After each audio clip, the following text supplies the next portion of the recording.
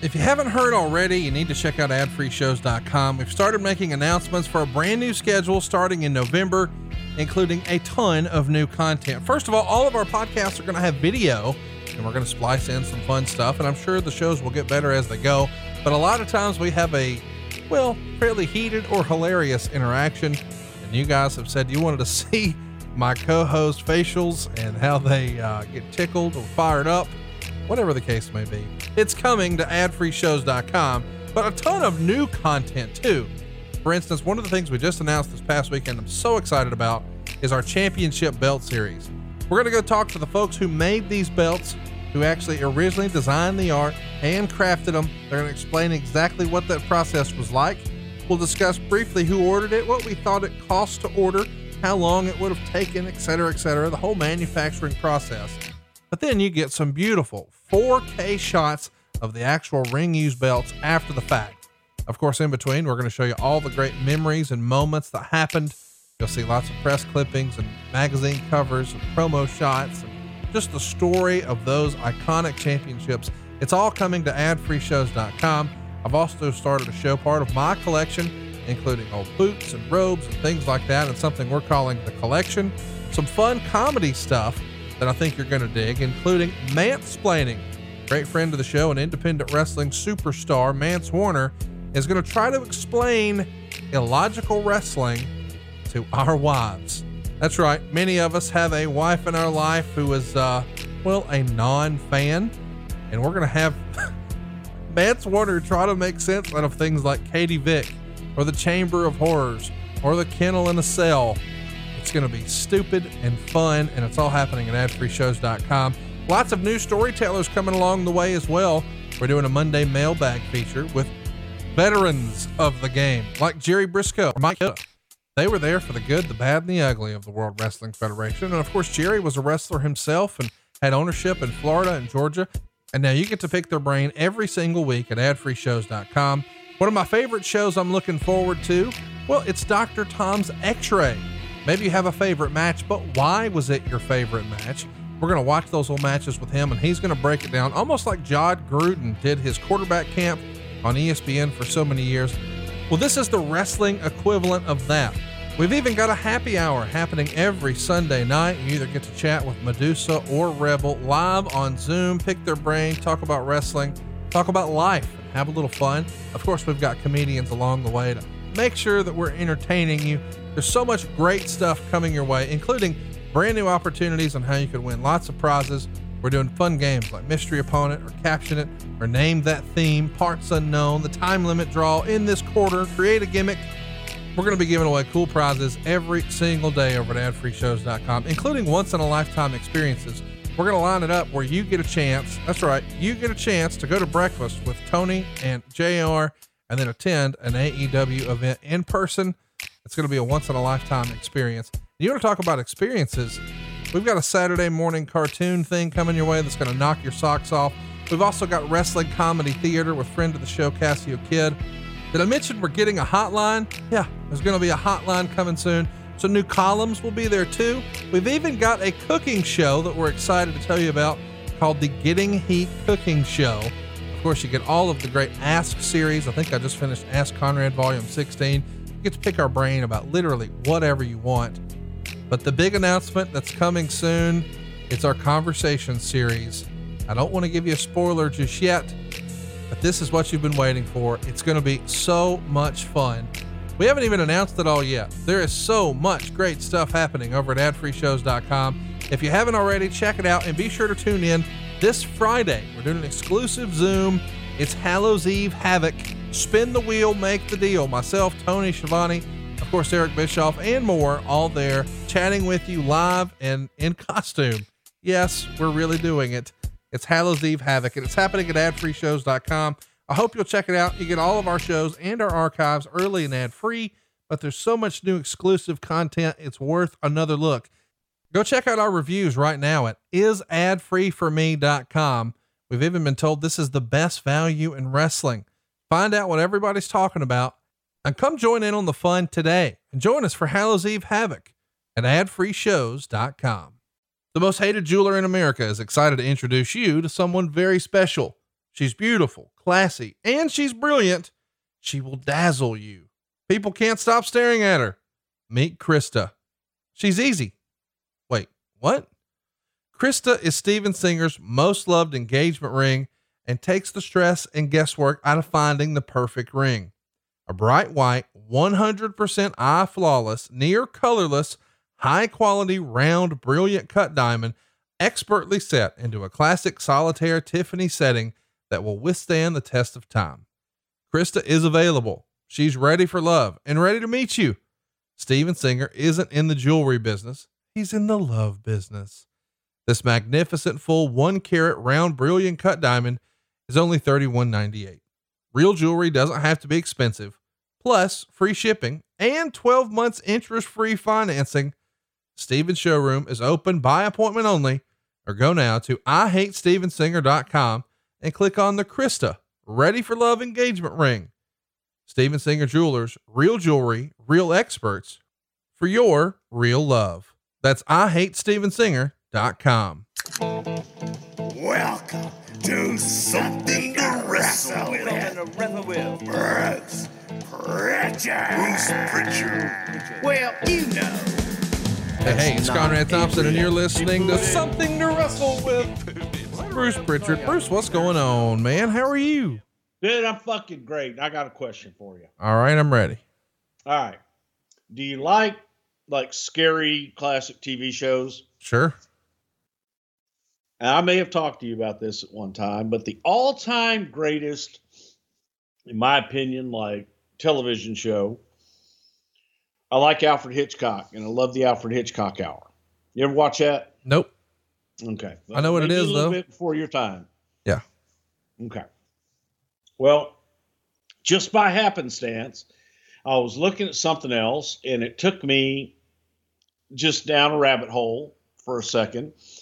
And I said to myself, as I saw this thing, because it was like the scariest, 20 scariest TV shows of all time, I said, you know what, man? I said self? Yeah, I did. I was like, fuck them, man, because the best and the scariest was this one Alfred Hitchcock episode that I'd never been able to fucking find. And I remember what it was about, everything about it. And I clicked on this fucking thing, and guess what the second scariest fucking TV show of all time was? The Raw, where they blew up Vince McMahon. That would be number 4. This was number 2, the Alfred Hitchcock Hour, entitled The Jar. And it is about a country boy, and he goes to the fair, and he goes to the sideshow, and in the sideshow is an attraction called The Jar. And you have to look at it, and you have to try and guess what it is. What does this jar symbolize? What is a jar? What is inside the jar? And this guy stands there for 3 hours. He looks at it, he can't figure it out because it's just so mesmerizing. And then the little fella is a little person, older guy, looks a little like Sky Low. Actually, fuck, it may have been Sky Low for all I know. See how I made that rhyme? Yep. Okay, well, now it's time to tell you about the jar. And then he sells this jar to the country guy for $12.25. And the way that he does it, there are so many things in this episode that are the business related. Because it's an old carnival. He's an old carny guy. And he asks the guy, he says, boy, he goes, I don't know how much people would pay for something like this. And as the carny goes on, he goes, I don't know, $2. And the country boy smiles, big grin on his face. I don't know, but then again, it might be $4. The country boy still grinning ear to ear. And he says, hey, it could get to 6. I don't know. Something like this, probably talking about 10. And the country boy still smiling, big grin on his face. And then he gets to 14. And the country boy gets a real sad look on his face because he realized that's when the carny knew. He goes, okay, somewhere between 10 and 14 is my sweet spot as to how much money this boy's got in his pocket. He hit $12. That country boy got a big smile on his face. Says, well, that's all the money I got in my pocket. So the carny says, well, I might be able to part with this jar. And then I'm not going to give the rest of it to you because it is without a doubt You watch it. The psychology is sound. It holds up. It was shot in the 50s, man, or 60s, early 60s. I don't know when, but Alfred Hitchcock Hour, The Jar, it is a lesson in life. And when you watch it today, you could redo this entire thing today and it would still be just as great. Sounds like a bunch of carny fucks. So it makes sense that you like it. Well, how about fuck you then? All right, how about that? How about two double fuck yous? I knew I'd get you fired up on that one. I'm excited you're here. This is a record for us. I don't think since you've been back, we've recorded this early. I'm so proud. Well, you know, there's first and only time for everything. Well, let's not ruin our opportunity. You got a lesson in the jar, dude. I cannot believe that as long as we've known each other that I have not told you the story about the jar. No. Now you've told me a story. Remind everybody again, the story that your brother wanted you to watch a movie and you were like, I don't get it. And he said, go watch it again. Well, that was called Carney. Gary Busey and Jodie Foster. It's a great story about life. I may have to, during our little quarantine Jones here, I may have to go check out both of those and give you a book report. You haven't watched Carney yet? No. You ignorant hillbilly bastard, you. That's hurtful. Well, goddamn, I am imparting bits of wisdom upon your head. It's like right now, it's like Bruce Wisdom and shit, just sprinkling and fucking all shit all upon your motherfucking head. And what do? You take the goddamn little comb out and you go, oh shit, I got Bruce Wisdom in here. I better get rid of that fucking shit. Don't want none of that in my beard or anything. Yeah, just like you doing that, combing your fucking face. I got to tell you, I'm really excited that later this month, we're going to unleash the video for everybody. I've got a new camera and a light kit headed your way.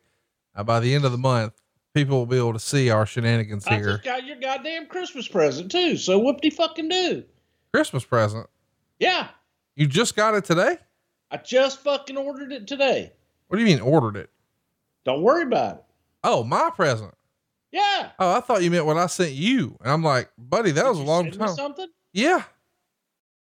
Where is it? Probably the old house. Why the fuck's it at the old house? Why'd you send it to the old goddamn house? It might be in all of that fucking Bosch horse shit you've never opened. It's just, you're just piling treasures in the basement. I'm not saying that couldn't happen. They were custom shoes. You don't remember them at all? I got those a long time ago. Well, believe it or not, that's our most recent Christmas. Okay. Well, that was last year. I'm talking about this year. Well, you said it like you just got my present. I know what you mean now, but I'm like, how did you just now get those? You should have had that a year ago. I'm with you now. I took pictures of those. I called you the day I got them and said, thank you. I was pissed off that somebody else in your little clique over there got them first. Yeah. Well, I shipped them at the same time, but you moved far, far away. I'm not that far away. Okay. Well, we are far away from King Kong Bundy. He is our topic today. Bruce, I had, oh wait, wrong guy. Shit. I studied all on that King Kong Bundy. I had 2 sets of notes. Okay. And I was ready to do either one. And I said, hey, which one do you want to do? And you said, you pick. So I took to the Twitter machine and did an old school poll. Now used to be old skizzle. We used to have, like a week on these polls. And now since, things are a little more chaotic, I gave everybody 31 minutes to figure out what they wanted. And to my surprise, it really wasn't all that close. King Kong Bundy got 54% of the vote. Taboo Tuesday got 45.7% of the vote. And that's the only vote we're going to talk about here today. But you want to know what's crazy? What? Is that in 31 minutes, we got 1,833 votes. That's pretty good in a half hour. And remember how we wait to get that? Yeah, the show's grown just a little bit, Bubba. Well, that's fucking great. That's awesome. I just love them. And okay, I'm going to do something very uncharacteristic again for me. I've been doing a lot of uncharacteristic shit. I agree. Hold this up so you can see it. Can you see what that is? Yeah, that looks like our man Dick Bourne's new book, The Crown Jewel, the story of the NWA world title from like 59 to 73. Yeah, and you need to send me Dick's number so that I can thank him personally, because this is my favorite championship belt of all time, the NWA World Heavyweight Championship from, as you said, 1959 to 1973. This is the belt that was worn by Pat O'Connor, Gene Kiniski, Buddy Rogers, Dory Funk Jr. Harley Race wore it for a few short weeks or months before he dropped it on July 20th, 1973 in Houston, Texas to Jack Briscoe in the third fall with the Luthez Press. But it's interesting. And as I look back at some of the pictures that he has of this particular belt, as a kid, you fantasize, and I got to hold this belt when on July 20th, 1973 in Houston, Texas at the Sam Houston Coliseum. I was sitting in Section 5, Row 12, Seat 8. And Jack Atkinson, better known as Fritz von Erich, was holding this particular belt, and I asked him if I could look at it and hold it, and he did for a second. But to me, it was always thick belt, gold and heavy, and it just appears to be very thin in real life. And that's bothering me a little bit.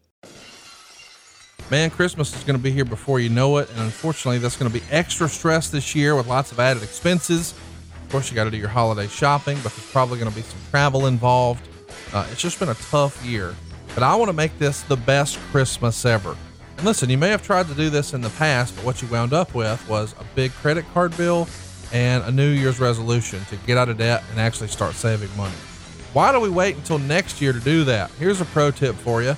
Don't put Christmas on a credit card. Go to savewithconrad.com right now. We're going to show you how to skip your single biggest bill for the next 2 months.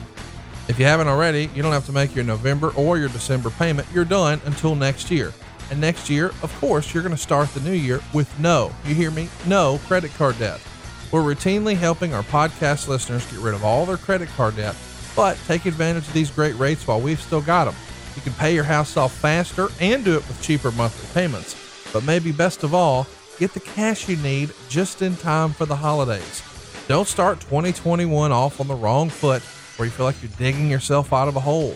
Historically, most American families dig themselves into credit card debt that it takes months to dig out of, all from Christmas shopping.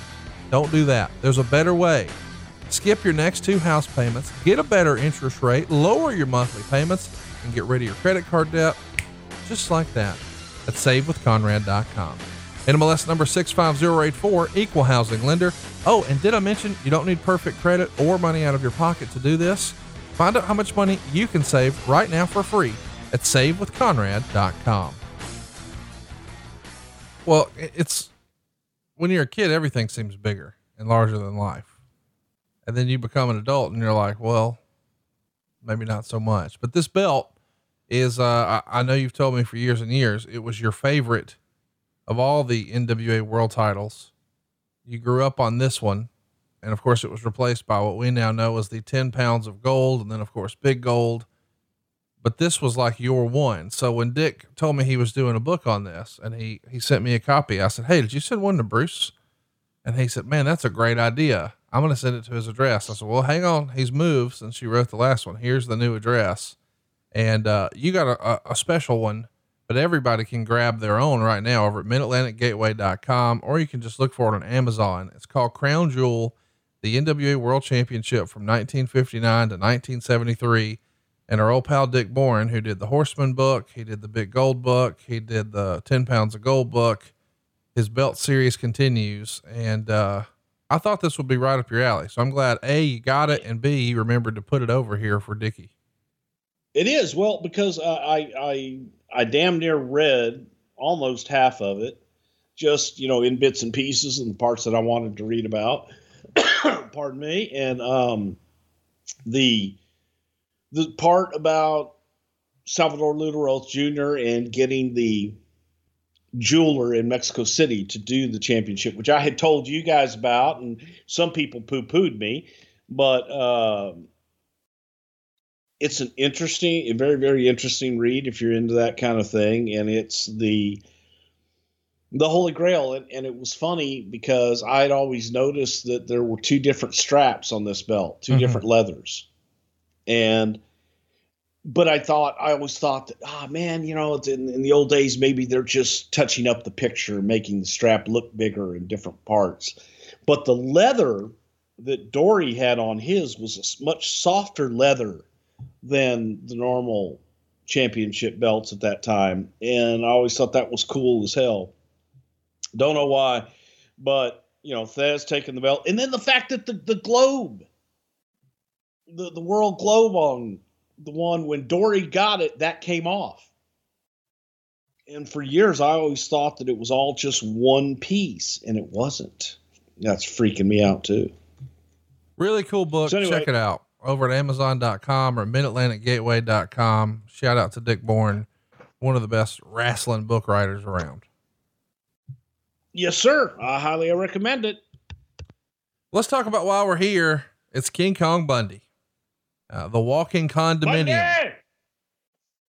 Devastation himself.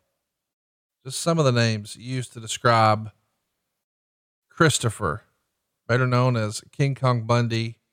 Did you ever call him by his real name, or was he always Bundy to you? I used to call him Chris. Yes. Chris Palace, I believe.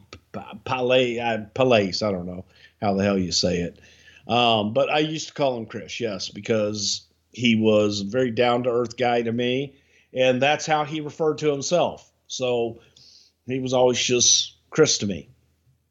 Nice guy. We're covering him today because tomorrow would have been his 65th birthday. He was born on November 7th, 1955 in Woodbury, New Jersey.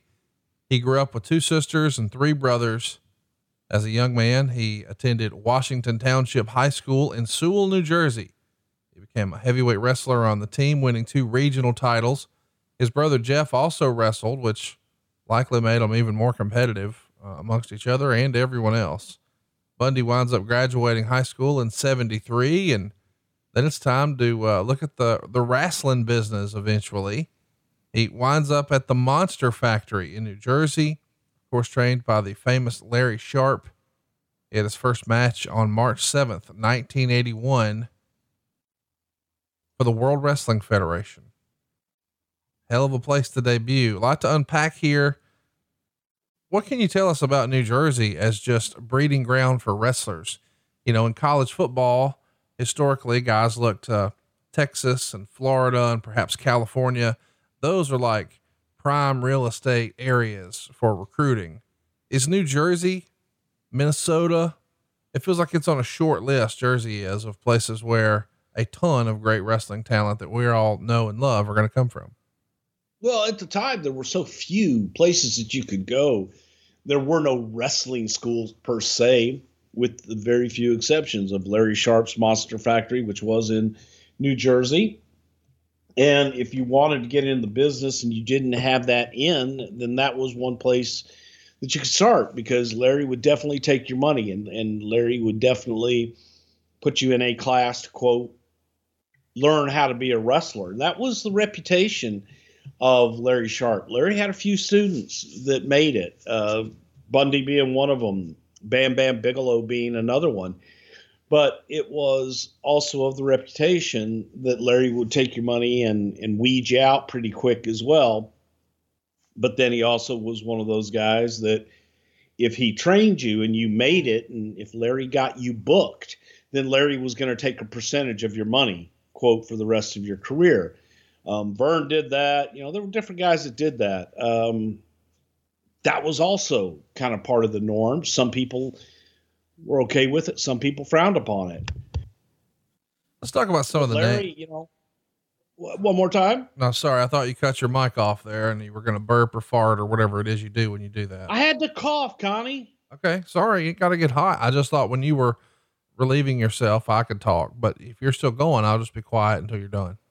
See, I tried to do it quickly so that there would be no interruption, but I obviously wasn't quick enough. But I think that the biggest thing that we have learned about this is that King Kong Bundy made his wrestling debut on my birthday in 1981. Let's talk about some other names who went through the Monster Factory, who were trained by Larry Sharpe.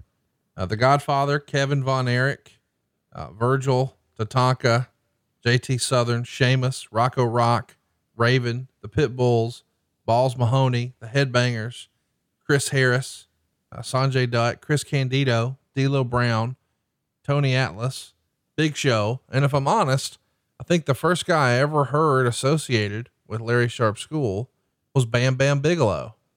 And I do think it's kind of fun going back through history, how many big guys he helped break in, whether it was Big Show or it was Bam Bam or it was Balls Mahoney or King Kong Bundy. It's, Larry Sharpe knew how to pick some Miracle Grow level dudes.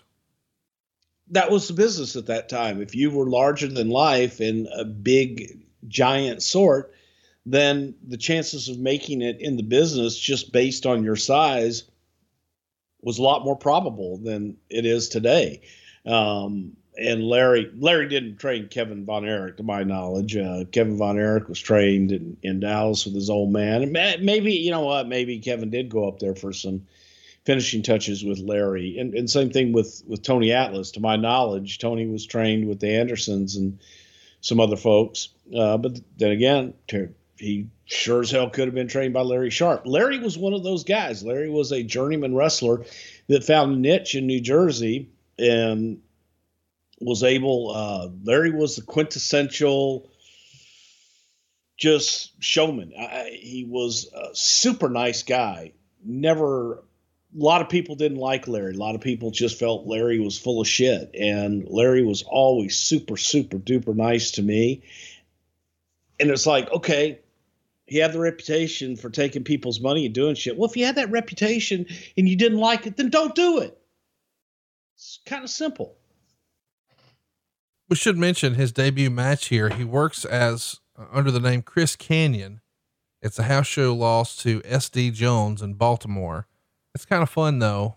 Chris Kanyon, somebody else from that area of the world, is going to have a very similar name one day. By 82, he's relocating to Texas. He's going to join World Class Wrestling. And this is around the time the company was changing their branding from Big Time Wrestling. And if there was a Von Erich family developed into Big Daddy Bundy after Shirley Crabtree's wrestler nickname Big Daddy, he would start as a baby face with a full head of hair. Did you ever see Bundy with a full head of hair? It's hard for me to even imagine that. Yeah, I did. He looked like it, but I think that the reason, at least, I don't know if it's the reason they did a head shaving deal with Bundy, but when you looked at Chris, he looked like just a kid, just like a big baby with the hair. And originally they brought him into Dallas as like a country boy. And he wore the overalls and shit. And he was going to fight Fritz Von Erich and David and Kevin Von Erich. And by God, he was just a good old country boy from New Jersey that came in. And he was part of the Von Erich clan when he first came in. He's going to be recruited by Playboy Gary Hart and dramatically be reintroduced as King Kong Bundy, with the Big Daddy portion of his moniker replaced by the name of a cinematic monster, King Kong. He's also going to be wearing the black singlet for the first time, and this is going to sort of signify this new character change. He loses his hair during the feud, and that adds to his signature look and heel presence. How important do you think it was that Bundy go bald for his career? I mean, I know that sounds silly, but I heard an old shoot interview with Bundy once, which was kind of funny, where he was talking about how, you know, if you make your money as a body guy, it's a pain in the ass because when they see you 20 years later and you don't look quite like you used to, well, they feel like they're getting gypped. But when you're a big fat bald slob and they see you 20 years later, still exactly as they remember. How true that is. See, it works. I've subscribed to that theory. The average interest rate on credit card debt is over 18% APR. Have you looked at your interest rate lately? You can refinance your high interest rate credit card balances and save with a credit card consolidation loan from Lightstream. Rates start at 5.95% APR with auto pay and excellent credit. The rate is fixed, so it'll never go up over the life of the loan. Plus, there are no fees. Get a loan from $5,000 to $100,000. You can even get your money as soon as the day you apply. Lightstream believes that people with good credit deserve a better loan experience, and that's exactly what they deliver. And I got to tell you, that has definitely been my experience. You've heard me talk about it forever. I had the easiest loan experience I've ever had at lightstream.com. Here's another testimonial for you. Heard a commercial, checked into a consolidation loan, and just a few hours later had my approval and funds ready to be transferred. Awesome. And right now my listeners can save even more with an additional interest rate discount. Now, the only way to get this discount is to go to lightstream.com/wrestle. That's lightstream.com/wrestle. Subject to credit approval. Rates range from 5.95% APR to 19.99% APR and include a 0.5% auto pay discount. Lowest rate requires excellent credit. Terms and conditions apply, and offers are subject to change without notice. Visit lightstream.com/wrestle for more information. But the whole bald look, it really set it off, man. They're going to have some major shows, of course, in World Class. The Fritz von Erich retirement show was a major event. It's at the Texas Stadium on June 4th, 1982. And of course, as the name would indicate, the show marked Fritz von Erich's retirement from in-ring competition after probably 29 or 30 years. In the main event, Fritz von Erich is going to defeat King Kong Bundy to win the NWA American Heavyweight Championship. And of course, after the match, he would vacate it. But this is a big deal, you know, to be the chosen opponent by the promoter and the longtime babyface. You're the guy who helped retire Fritz von Erich. So he clearly had a lot of faith and confidence in Bundy, A, as an opponent, and B, as a draw for him. Obviously so. And you know, Fritz always wanted to have the monsters to beat. Fritz was a lot like, you know, Hulk in a different way, in that Hulk always had the big, mean, nasty monsters come out of him. Fritz in a lot of ways did the same thing. He liked to build big, nasty heels, from the Blackjacks, Lanza and Mulligan, Brody, big guys that could come into the territory as heels, and Fritz could ultimately conquer them. After this little brief run in World Class, he's going to compete very briefly on some NWA cards. He's a key figure in the famous build for the Christmas night 1982 Flair Kerry cage match from Union Arena. Later he went to the AWA, where he used the name Boom Boom Bundy. And it was because Bruiser Brody couldn't be Bruiser Brody out of, deferring to Dick the Bruiser. So he became King Kong Brody. Well, Chris can't exactly become another King Kong. So Boom Boom Brody. This is sort of, I wish you'd stayed Boom Boom Bundy. Would that have been hilarious? Boom boom. That's there. Listen, boom boom. When we get there in Tampa, and you come on down to the Fort Hesley Armory, if you will, it's gonna be boom boom. Out goes your life when the American dream hits you with the bionic elbow, and we get all funky like a monkey, and you go boom boom, boom boom, boom boom Bundy. I like it. He comes up with something in Mid-South I want to talk about. When he gets to Mid-South, he's using a gimmick that he would call for not a 3 count, but a 5 count. So instead of the referee counting 1, 2, 3, he wanted the ref to count all the way to 5, showing that's how much he dominated his opponent. He attributed the idea to Bill Watts, although I believe it was actually Jim Ross while working for Watts who came up with the idea. And he would even cut promos explaining this, saying basically, when Bundy beats you, you know you're defeated. And the 5 count, I think, is something that Big E even did down in NXT before he came to the main roster. This is a little thing, but a really cool innovation. What'd you think of it? I loved it because it made him different, and Bundy was able to get over on that. It was the asshole heel that, okay, it wasn't enough for him to beat you for 3 count. He had to count to 5, and it was bragging rights. It was unique and it was different. So it helped definitely attribute to Bundy getting over in Mid-South.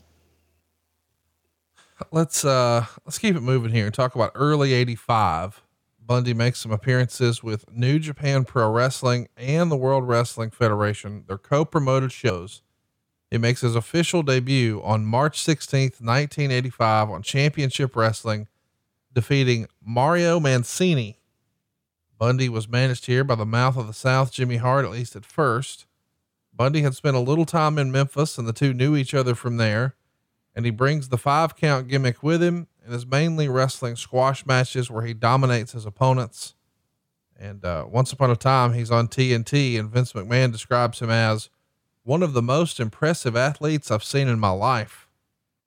What a glowing endorsement. What do you think enamored, Vince with Bundy? Was it just the size? Was it the 5-count? The name? What was it about his presentation that really got Vince's eye, if you had to guess? Because Bundy was fucking huge. Bundy was huge, and Bundy could move for a big man of that time. He was able to get up, and he was able to get off his ass and move. Unless you ask Ernie Ladd, Bundy, you're stealing money every time you go to the bank. You're stealing money, Bundy. And you big, fat, lazy son of a bitch. But Bundy, for a big man, could actually move and could get off of his ass and really do some incredible things as a big man. So that's definitely what Vince saw in him, that all of a sudden, here's this guy. I don't know how tall Chris was. Chris was probably 6'6", 6'7" at least. He was a tall guy, and he was a big, wide, like he couldn't just walk into a regular door frame. He had to turn sideways, and even that was challenging at times because Chris was a big bastard. And Vince looked at this and saw that dome. But still he looked at him and just thought, man, there's something missing. And he had Bundy shave his eyebrows, which if you go back and you look, you'll see like a more menacing Bundy. And I think that it is something to be said when you shave the eyebrows of a bald-headed man like that it added a little bit of intimidation. It just made him look scarier. You had to look at him twice. Cause you don't notice right away that they're not there.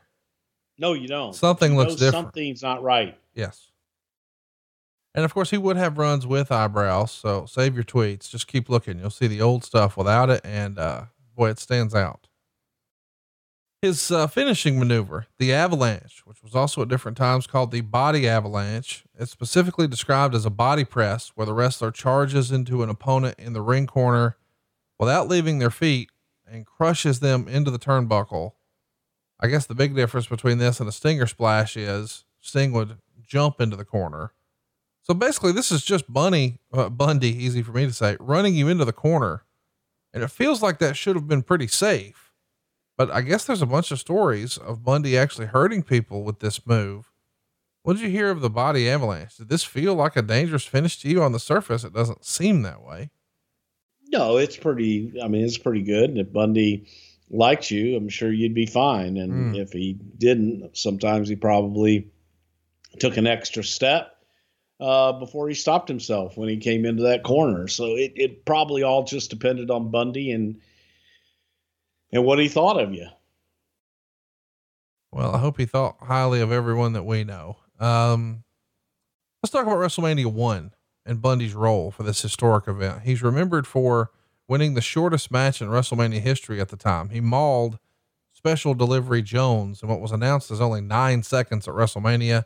I think the actual ring times or bell to bell was like 23 seconds, but either way, it tells quite the story. You don't know when the official time started, Conrad. Don't be doing that Dave Meltzer bullshit when he thinks the contest should start.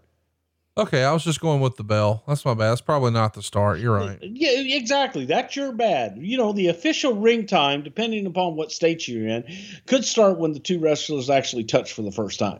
Okay. Got it. Didn't realize that was the case. Damn. Thanks for teaching us all that and sprinkling your knowledge on us.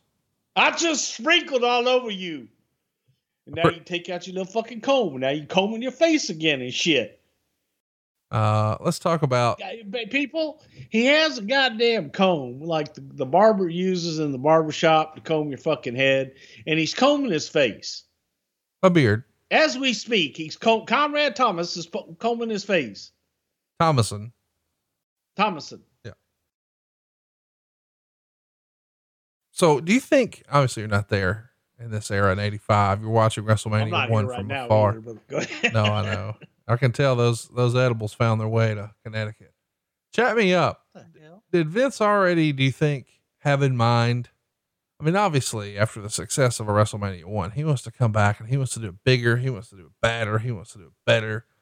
So instead of having one show in MSG, let's do a show in New York. Let's do a show in LA. Let's do it in Chicago.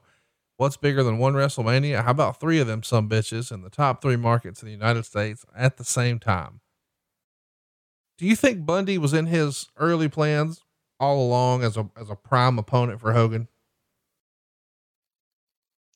I don't really know. I think that probably got, as they got closer to it, looking for a big nasty heel for Hogan to slaughter, that they got there with it. And at the time, even in wrestling circles, WrestleMania by number 2, that was a big deal. Yeah. And it was even the thought that he was going to do 3 locations. People thought, this is ingenious. Oh my God, this is great. 3 times the houses. When in reality, all it was 3 times the cost. Right. Because the audience you're playing to is a pay-per-view and a closed circuit much more so then. But it was 3 times the cost because you had 3 times the production in New York, Chicago, and LA. And yes, you got those 3 live event gates, but that doesn't compare to the cost and everyone, back and forth, and as many people that you had to spread out amongst 3 different locations when you could have had it in one and been just as profitable, if not more, because you wouldn't have the additional 2 production costs. But I think, looking at Bundy, I think you would look at him and go, that son of a bitch is a big nasty heel. I'd want my champion to conquer. We've often heard about how crazy the party scene was in wrestling in the 80s. And while Bundy's obviously right here in the middle of it, at the hottest period in wrestling ever at this point, he's apparently not much of a partier. Hillbilly Jim said he was not very social on the night scene. He sort of just did his own thing. Was that the same impression you got of King Kong Bundy? Yes. Chris liked to do pretty much his own thing, would go back to his room, eat a pizza, and go to bed. He wasn't a big, I don't know if Bundy drank or not. I believe he did. But I don't know that he ever really went out and partied with anybody. I certainly never did. So to say that I witnessed it, I can't say that I ever did one way or another. In September of 85, Jimmy Hart would trade King Kong Bundy to Bobby Heenan in exchange for Adrian Adonis and the Missing Link. Back in the 80s, manager trades are kind of a big deal in wrestling. They would trade or even sell wrestler contracts like Ted DiBiase. And this is just fun stuff. Do you miss this era of, hey, we're trading? I mean, cause here's the thing. As a little kid, I think we would make the correlation that, oh, this is like baseball cards. But as an adult, you're like, or more like a sports franchise. One team traded a player to another team. Why don't we see or hear that anymore, do you think? I don't know. I think that people felt in some ways that it wasn't real, but look at the facts. I mean, baseball copied wrestling and started doing trades, and then basketball and football, they started doing trades after they saw how it was done in wrestling. So, you set the trend, and then after a while you kind of outgrow it. I'll be honest. I grew up on Bundy being managed by Bobby Heenan. So that's my preference. Did you have a preference with Heenan or Jimmy Hart with Bundy? I thought they were both great in their own way, but I think that in order to be serious and to be that guy to go with Hogan, it needed to be Bobby at that time. After joining the Heenan family, Bundy's going to feud pretty extensively with Andre the Giant. Bundy interferes in one of Andre's matches and delivers several splashes, giving the Giant a kayfabe broken sternum. And then on the September 23rd, 1985 Madison Square Garden show, Bundy would face Andre the Giant in a match that was billed the Colossal Jostle. Well, you guys were determined to work that fucking. Stop it with Colossal. That's not true. That's actually what we call it whenever me and Silva go hit a buffet together pre-COVID. So I was going to say. Yeah. Andre dominates the match. The match ends after Big John Studd comes in from the locker rooms to Bundy's aid and attacks the Giant, causing a DQ. There were other stories that Andre was notorious for liking or disliking rather other big man wrestlers. I think it's pretty legendary, his feud with Big John Studd behind the scenes. And somehow Bundy managed to rub the boss the wrong way too. In an interview, King Kong Bundy said he always believed that Andre didn't like him over what Andre perceived to be disrespect after a match. Bundy claims after a match, he patted Andre on the back and joked he was ready for the Garden, and Andre didn't take that too well. And other stories have said that they thought Andre found Bundy to be arrogant. Chat me up about this. Did you see this? Andre just being outright mean to other big guys just because he felt like maybe they were taking his shine away.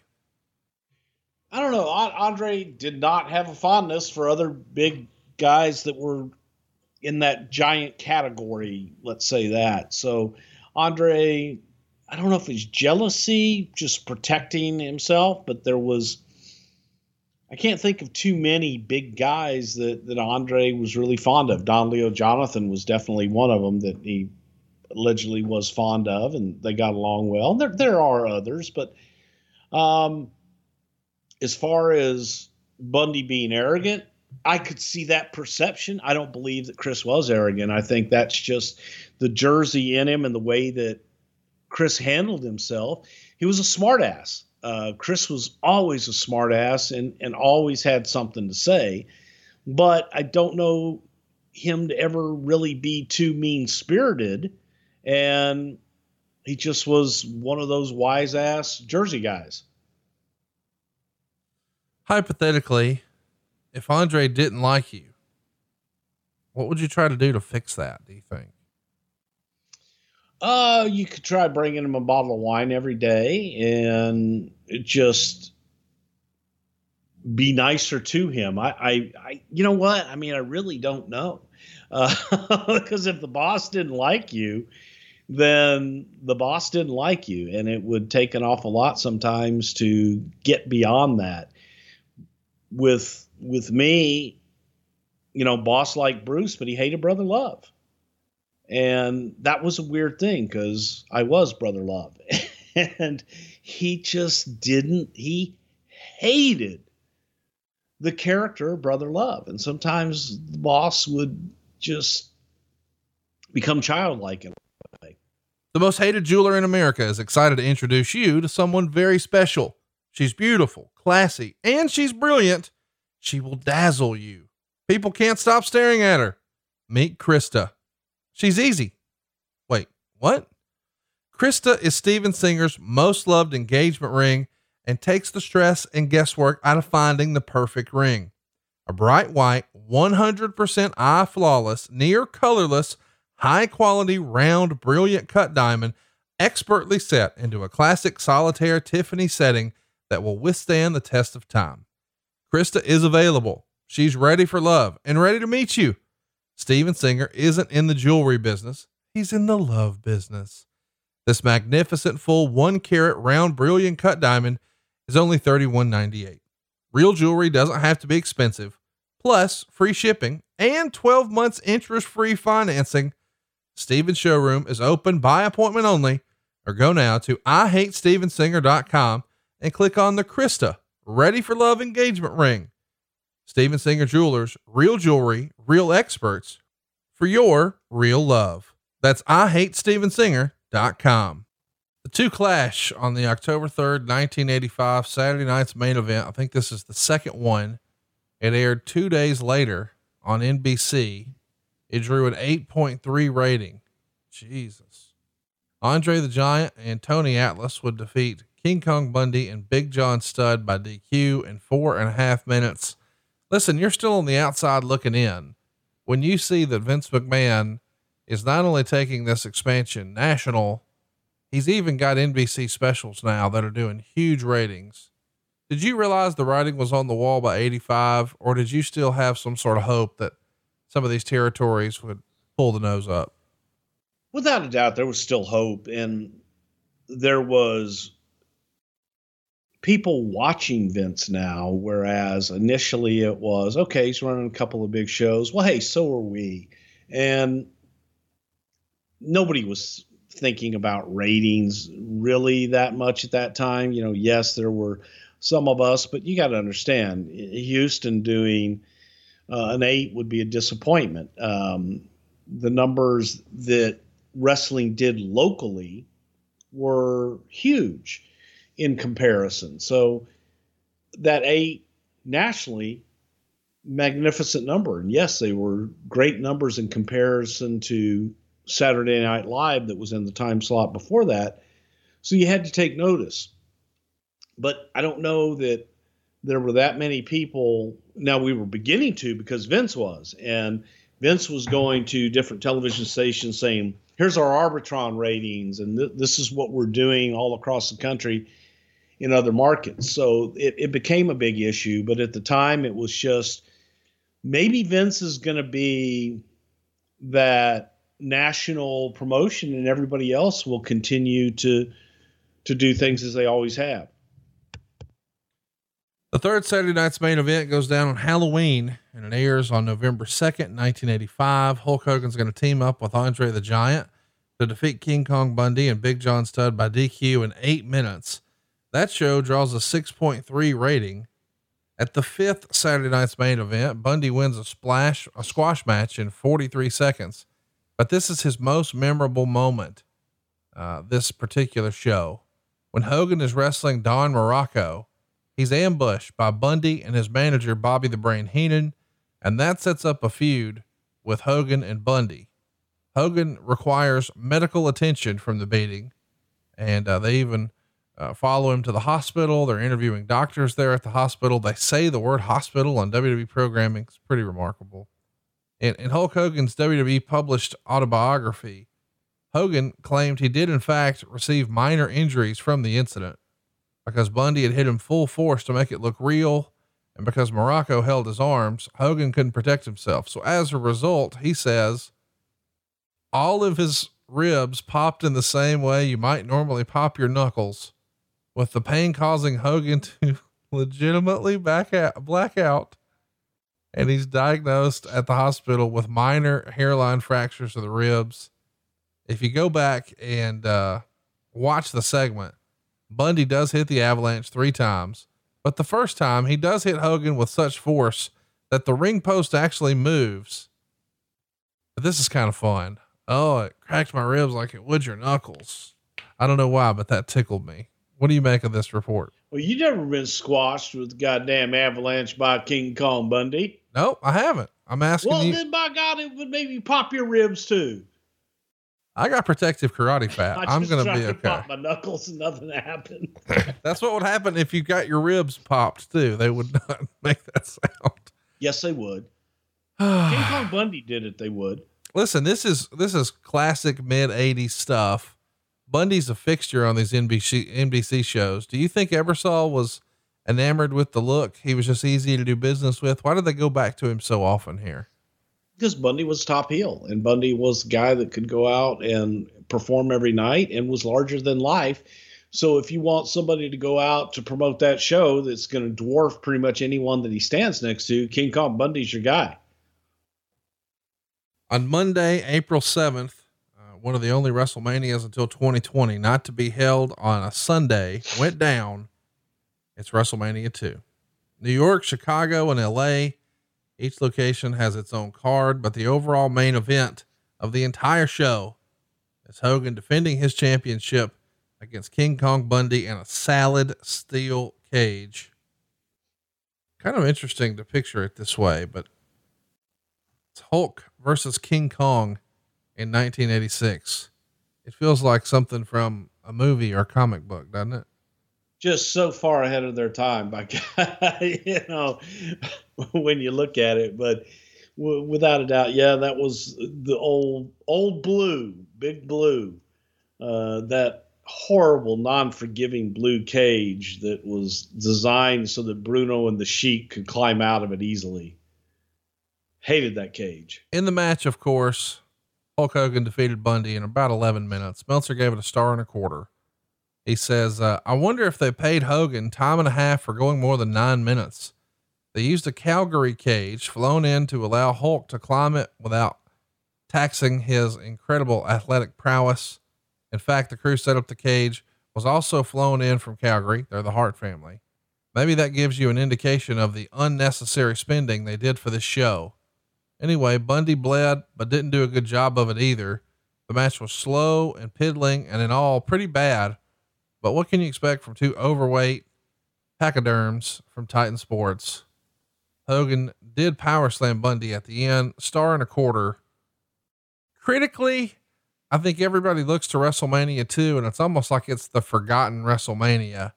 Everyone talks about the first one, of course, and then it feels like we just skip right to number 3. Do you think Vince does that too when he thinks back? Is it just one that he failed experiment? I think that a portion of that is so, and it was probably a good idea at the time from the standpoint of this will be different. Well, it sure was different. Different doesn't always equal good, but trying something new. Yes, they did do that. They were able to emanate from 3 different locations, but a failed experiment. And it wasn't something that in hindsight you look back at and say, wow, that was really an artistic masterpiece, because it just wasn't. And you have to take into account those people that paid money in New York that now they get their show done. Now they've got to sit through Chicago and LA. Had to be brutal. Later in 1986, Bundy would reform his tag team partnership with Big John Studd and start a feud with the Machines, Bill Eadie and Blackjack Mulligan, wrestling under masks as Super Machine and Big Machine, respectively. They were sometimes joined by Andre the Giant as Giant Machine. And the storyline was that Bundy and Studd, along with Heenan, claimed that the Giant Machine was a masked Andre the Giant. And he's competing under the mask and an alias to circumvent an earlier stipulation. But no one was ever able to prove that Andre was the Giant Machine and they were one and the same. Eventually, Bundy and Studd began teaming up with Heenan in a series of 6-man tags against the Machines. Usually it's Big and Super, as Andre's health is continuing to deteriorate at this time. And occasionally they would slide somebody else in there, like Captain Lou or Hulk Hogan. They would all, be a part of the Machines. And Bundy and Studd were regularly beaten, but won their last match over the super big version of the Machines at Madison Square Garden. This is a piece of history that, for whatever reason, a certain section of fans are really fascinated with. The idea that you've got Andre the Giant wearing a machine mask. What can you tell us about the Machines? Was this hokey? Did you like it for the time, or was this too childlike for you? No, I always loved the idea of someone that was suspended or banned for whatever reason to be able to come back under a mask when it's obviously them and deny it. To me, that was wrestling. That was the beauty of it all. So no one was ever able to prove that Andre was Giant Machine. Could have been a giant Japanese wrestler from Mount Fuji that came down from the mountain and donned a mask one day, hence Giant Machine. And whenever you're that big, it's usually smell and sound alike. Also in the latter half of 86, Bundy and Studd received shots at the WWF tag titles against the Bulldogs. Of course, they're unsuccessful, usually losing by disqualification. But Big John Studd winds up leaving the company not too terribly long after this. And Bundy goes back into singles competition. I'm sort of fascinated by the potential, the long-term potential of a King Kong Bundy, Big John Studd tag team. Do you think they could have become a strong tag combination? They were both top cards individually. Them forming a tag team with a manager, I don't know, it feels like it could have worked. Absolutely, it could have worked because they were just so damn big, and it conjures up images of how in the hell do you beat them. So I think if they had stayed together, without a doubt, they would have been tag team champions, and probably for a while. I saw in a lot of my research, guys would say that Bundy had a reputation for being stiff. Not only Hogan, but Hillbilly Jim, and believe it or not, on his much later run, Duke the Dumpster Drose, all said that Bundy could be a stiff performer. Is that something you heard before or not so much? Was it simply based on the old Andre rule of if he liked you, he wasn't? Or what's the thing? I think it depended on the opponent pretty much. I got you. Saturday night's main event, number 10, goes down on March 14th. King Kong Bundy would defeat Jake the Snake by DQ in 6 minutes and 14 seconds. And now it's time to talk about WrestleMania 3. It's the biggest audience that Bundy would ever perform in front of. It was a huge deal and also a bit of a controversy. Towards the end of the bout, he delivers a legitimate, pretty stiff looking body slam to Little Beaver. And he followed that up with an elbow drop, which the little person sold. But Little Beaver's back was legitimately hurt, and this was his last match. I know you weren't there at the time, but this is what famous telegram, telephone, telewrestler. Did you hear the story of Bundy not taking care of Little Beaver? And was there any heat on him for the way this all went down? No, I really never did. And to the contrary, it was something that put Bundy kind of back on the map for squashing the little people in the match. And it was tremendous. And from the folks that were there, from the office to Beaver to Bundy, they all kind of pointed to it with, holy shit, that was controversial. It wasn't that great. So a few times I was around Beaver, never expressed anything of bitterness or anything towards that at all, to my knowledge. Just a few days after WrestleMania 3, a new television show debuts on the Fox network. It's a show that you're probably familiar with, Married with Children. The show, which ended up running for 11 seasons, revolves around a main character named Al Bundy and his family, of course, the Bundys. And that name was allegedly chosen in honor of King Kong Bundy. Apparently the producers of the show were big fans of his and even brought King Kong Bundy to appear on the show 2 separate occasions. In season 2, he played Uncle Irwin, a friendly but dim-witted man who constantly forgets things. He's admired by Bud, Al Bundy's son, who constantly asks his uncle if he would run his head into something. He promises he would only if Bud is good. Al eventually becomes fed up with Peggy's relatives and takes out a gun to kill him. And then it is revealed that the majority of the episode was just a dream. And after Al wakes up, Peggy reveals that her relatives are coming over, with Irwin smashing the front door with his head to reveal that they have arrived. Fast forward to season 10, he played himself, where he's in town to wrestle Captain Ecology at WrestlePalooza. He eventually defeats Bud, which leaves him badly injured and missing a tooth. This is kind of fun when we see mainstream television inspired by wrestling. It's happened a few times. You and I are big fans of a show on Showtime called Billions. And of course, great friend of the show, Dan Soder's on that. But apparently the folks who put together that show are low-key wrestling fans. Chuck Rhodes is named after Dusty Rhodes, and we hear little mentions of Ric Flair, and we had Becky Lynch on a show, and they had an old Hell in a Cell poster on a show. And anytime you see Hollywood give a little nod to pro wrestling, it's got to make you feel good. Right, Bruce? Absolutely. And Married with Children was a great show. I just always loved it for what it was. And then hearing the stories after the fact, you kind of got bits and pieces of that through the way that Al Bundy was portrayed, and seeing Chris on there was also kind of fun as well. It can be a little frustrating, especially if you're in a hurry or running late, to find yourself at a railway crossing waiting for a train. And if the signals are going and the train's not even there yet, you may feel a bit tempted to try and sneak across the tracks. Well, don't. Ever.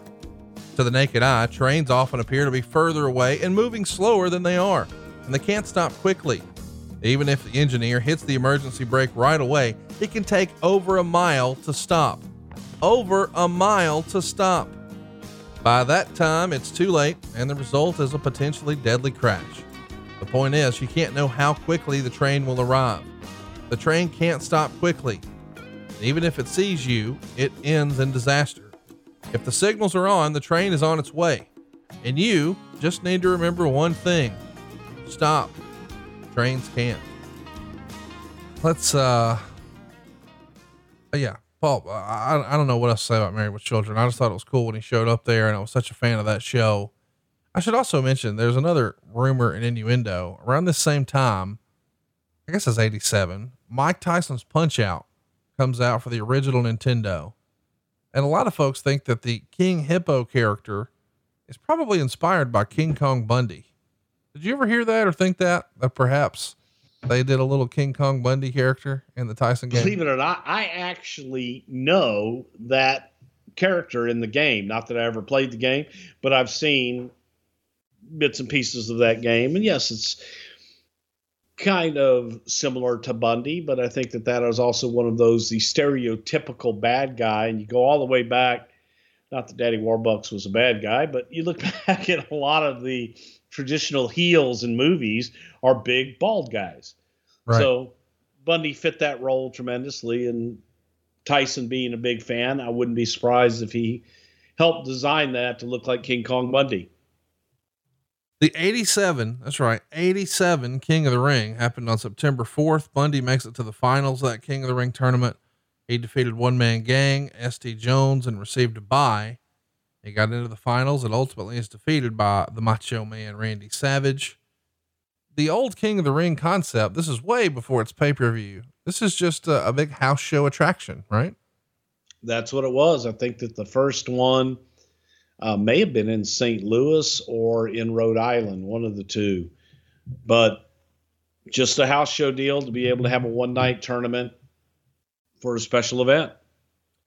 Saturday night's main event, number 12, I think would be your first major event with Bundy. I might have that wrong. Does that sound right? WrestleMania, not WrestleMania, but the September 23rd in Hershey, Pennsylvania, Saturday night's main event. Yeah, there's a lot of things about that I remember. I definitely remember Hershey, PA, that Saturday night's main event. I remember that was I believe the first TV where they instituted, this only lasted for maybe 2 or 3 TVs, but in a cost cutting measure, everyone had to double up and room with someone. So it had to be 2 people to a room. And Joel Watts and I were roommates this particular show. But Hershey, you would have the meeting for Saturday night's main event the night before at the Hershey Hotel. And just the different shit that you could get at the Hershey Hotel. You get a chocolate omelet. So they would make you an omelet, and like where they put cheese in the omelet and fold it over, they would put a Hershey bar and then fold it over, and you'd have a chocolate omelet. Everything that you could do with a Hershey chocolate bar, they did. And that was my first time in Hershey, Pennsylvania. So it's one of those things that's just kind of remembered. I like chocolate. The show is a huge success. It airs on October 3rd, 1987. So about 10 days later, it does a 9.7 rating, which is just unbelievable. But on the show, we would see Bundy with Andre in his corner defeat Paul Orndorff, managed by Oliver Humperdinck, in 8 minutes. He's going to be a big part of the inaugural Survivor Series event in 87. He's in the main event on Andre's team, along with One Man Gang, Butch Reed, and Rick Rude. They're going to face and defeat Hulk Hogan's team, which includes Paul Orndorff, Don Morocco, Ken Patera, and Bam Bam Bigelow. Hogan's eliminated after he slammed Gang and Bundy on the outside, but then he's counted out. And Hogan does a legitimate body slam on Bundy here on the floor, which is impressive. And Bundy would be eliminated by Bigelow, who hit the move he was using at the time, a slingshot splash into the ring. It's pretty crazy to even think about Hogan losing in this era. But I guess the idea is you got to give Andre the win back from WrestleMania 3, right? I'm so Survivor. Ooh. Yes. The November 28th, 87 Saturday night's main event, we got King Kong Bundy headlined against Hulk Hogan for the WWE title. But as a surprise, Andre is in Bundy's corner, but he's ejected after interfering by grabbing Hogan's leg. How about this? Bundy wins the match. That's by count out, because the Brain is holding Hogan's leg when he's trying to climb back in, but still kind of a cool deal getting a win on Saturday night's main event. And his streak of prime roles on Saturday night main event continues when you come into the company, you know, I know that the legend would have it that somewhere somebody made a list. Here's our top baby faces. Here's our top heels. Where was Bundy in the hierarchy when you come in April and May of 87?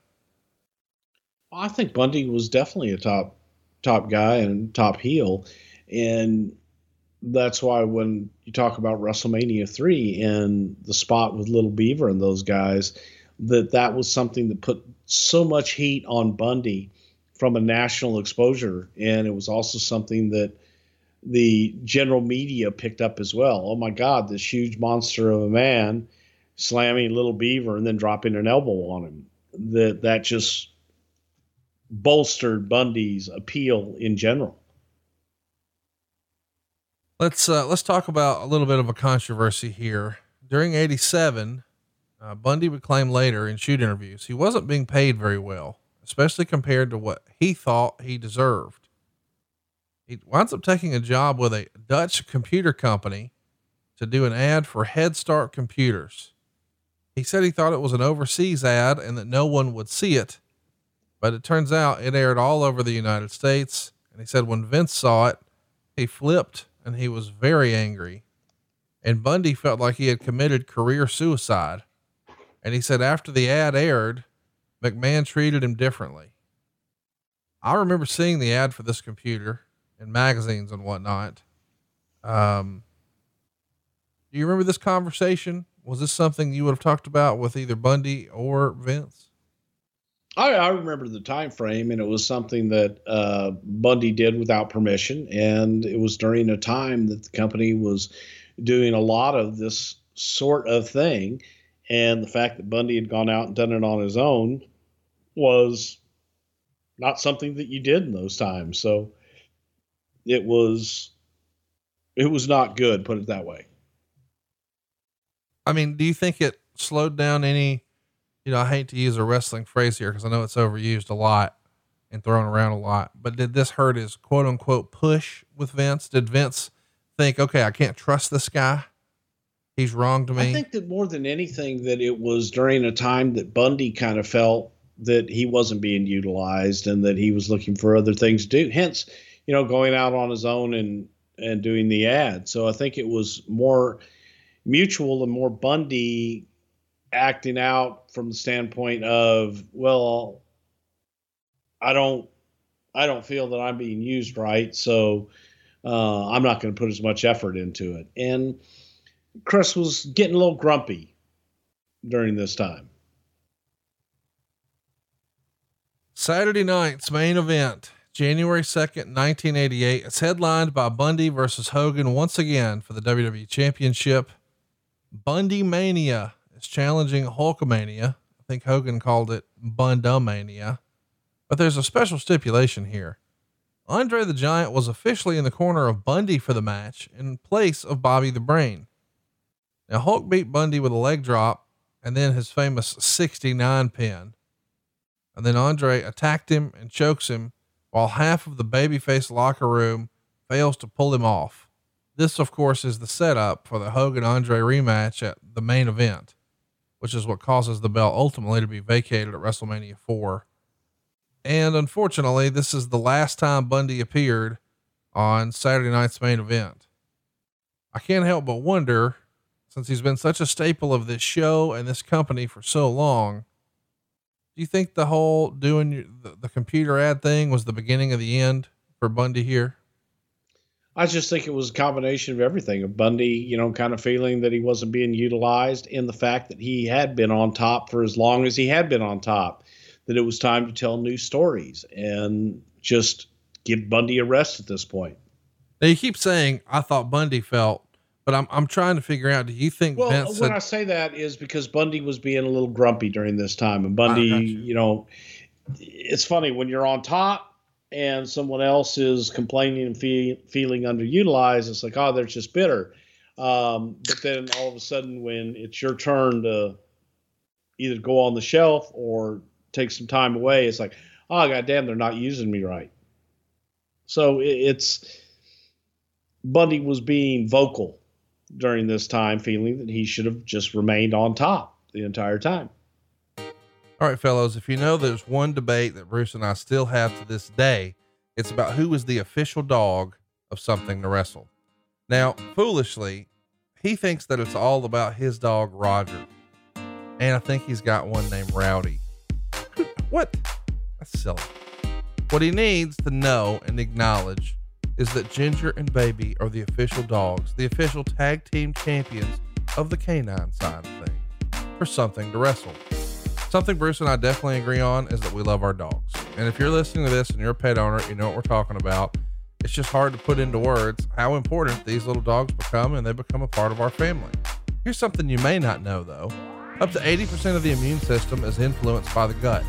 And supporting the immune system through proper diet and digestive health is going to enable pets better fight environmental allergies. Solid Gold is passionate about gut health because a healthy digestive system positively impacts the immune system and overall wellness of pets. Solid Gold, by the way, is the first holistic pet company in America, founded way back in '74 by Sissy McGill. She's a pioneer and a trailblazer. She disrupted a male-dominated industry and created a natural pet food way before it was cool. She was inspired by the European pet food and the idea that European Great Danes lived longer than their American counterparts. So her first recipe has now provided high-quality nutrition and digestive health for over 20 generations of dogs. Now, Solid Gold's nutritional platform is inspired by their founding belief that high-quality food is the best way to impact your pet's mind, body, and spirit. Now, for over 45 years, Solid Gold has revolutionized this holistic pet food category. They have a recipe for any dog or cat's dietary needs, including healthy whole grain and grain-free options, wet food, and of course, supplements like sea meal and 100% human grade bone broth. And by the way, Bruce's dogs go banana whenever they hear the cap on the bone broth come off. They know, oh, it's time for the best meal of our life. Solid Gold foods are different because they cleanse the digestive system with whole superfoods. They're going to balance with living probiotics, and they're going to fuel with omega-3 and 6 fatty acids, all supporting gut health and nourishing your pet inside and out. Right now, you can save 30% on select Solid Gold products when you go to solidgoldpet.com/wrestle. That's solidgoldpet.com/wrestle to save 30% on select Solid Gold products. Remember, solidgoldpet.com/wrestle. Do you think Vince thought the character had run its course too? He had squeezed all he could out of it, and it was time for a break? No, I think it was more, as far as a break, yes, put him on the shelf. I don't think that you got everything out of the character that you could, but it was one of those situations. The character definitely needed a break, as did the human being. It's pretty remarkable. He's no longer going to appear on the syndicated shows for the company. He is going to continue to wrestle house shows in early '88, usually losing to Bam Bam Bigelow, another Larry Sharp guy. His last match during this initial WWF run that was televised is the MSG show in February of '88, where he would team up with One Man Gang in a loss to Don Morocco and the Ultimate Warrior.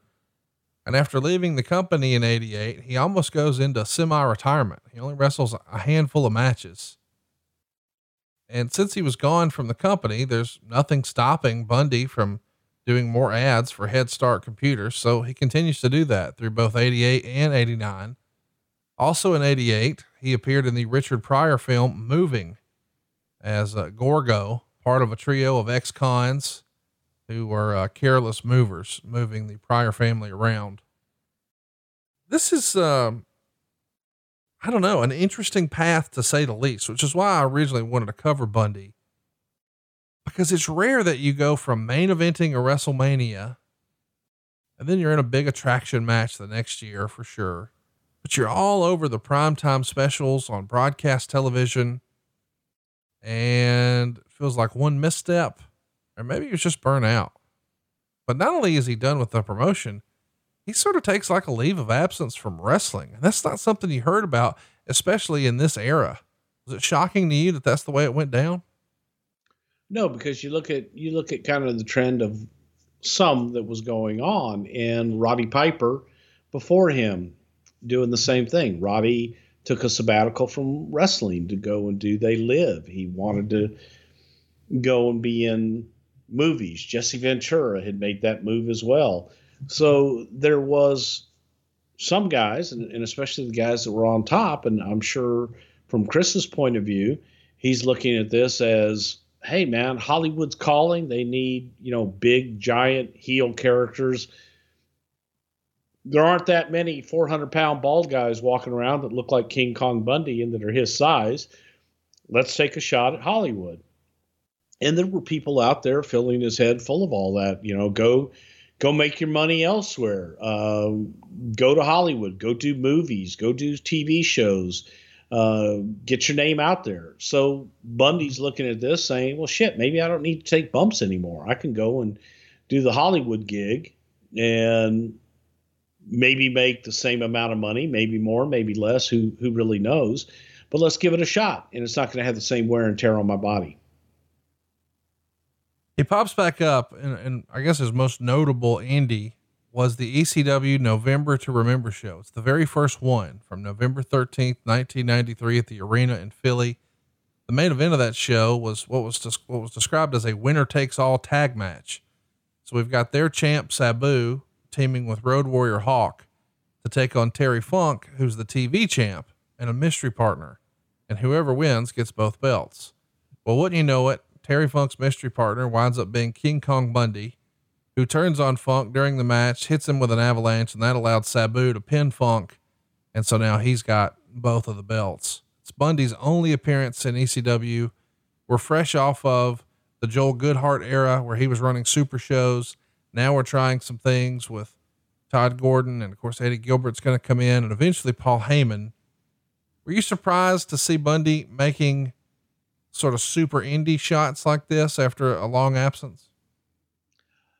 Not really, because you kind of figure that they're all going to eventually turn up somewhere, and Bundy being from New Jersey, it's close to home. Didn't surprise me at all. It's just, that's what the independents were doing. They were looking for big names that had been on a national circuit that they could bring in and use. Bundy fit that bill for sure. I know you weren't there, but hypothetically, when Terry Funk sees his mystery partner turn on him, what do you think he said to him?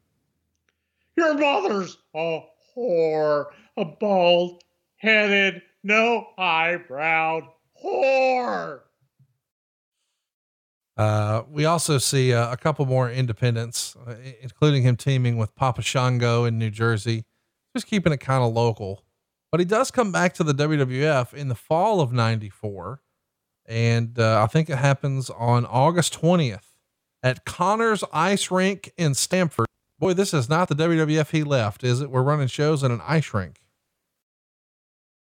I was at that show with Chris, and we started talking about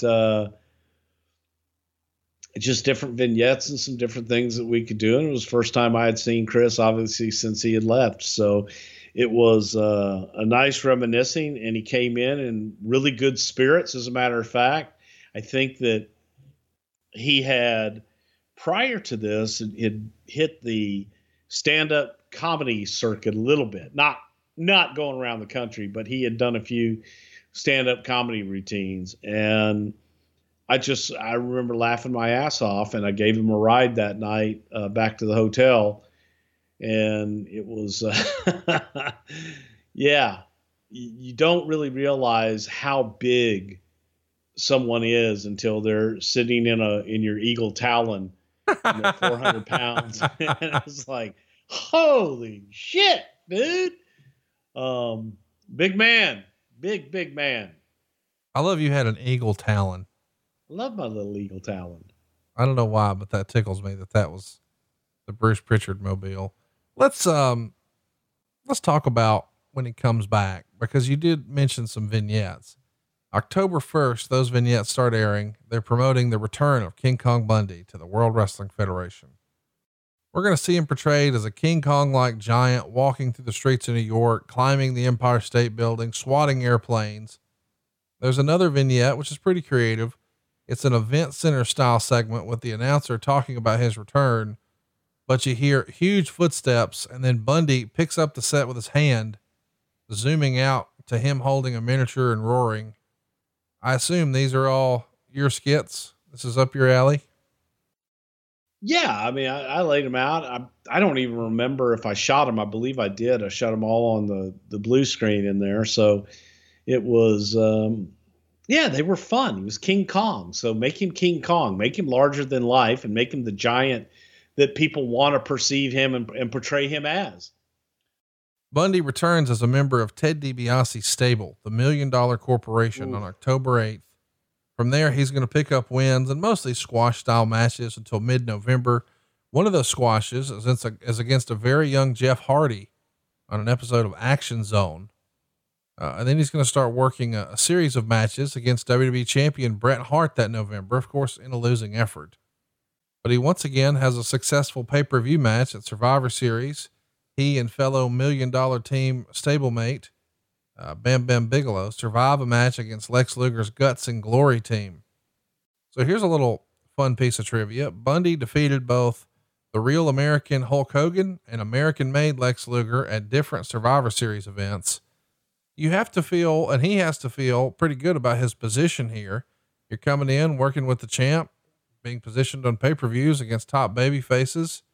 He's got to like this spot he's in, right? You're still stealing money, Bundy. Every time you get into the ring and you take a promoter's paycheck, you're stealing money. I'm sure he did. I'm sure. Yeah, but you know, it was weird because you had Bundy and Bigelow at the same time, two big guys, part of DiBiase's group. Throw into that the Godfather, who was Kama Mustafa at the time, and it was some big, thick brutes.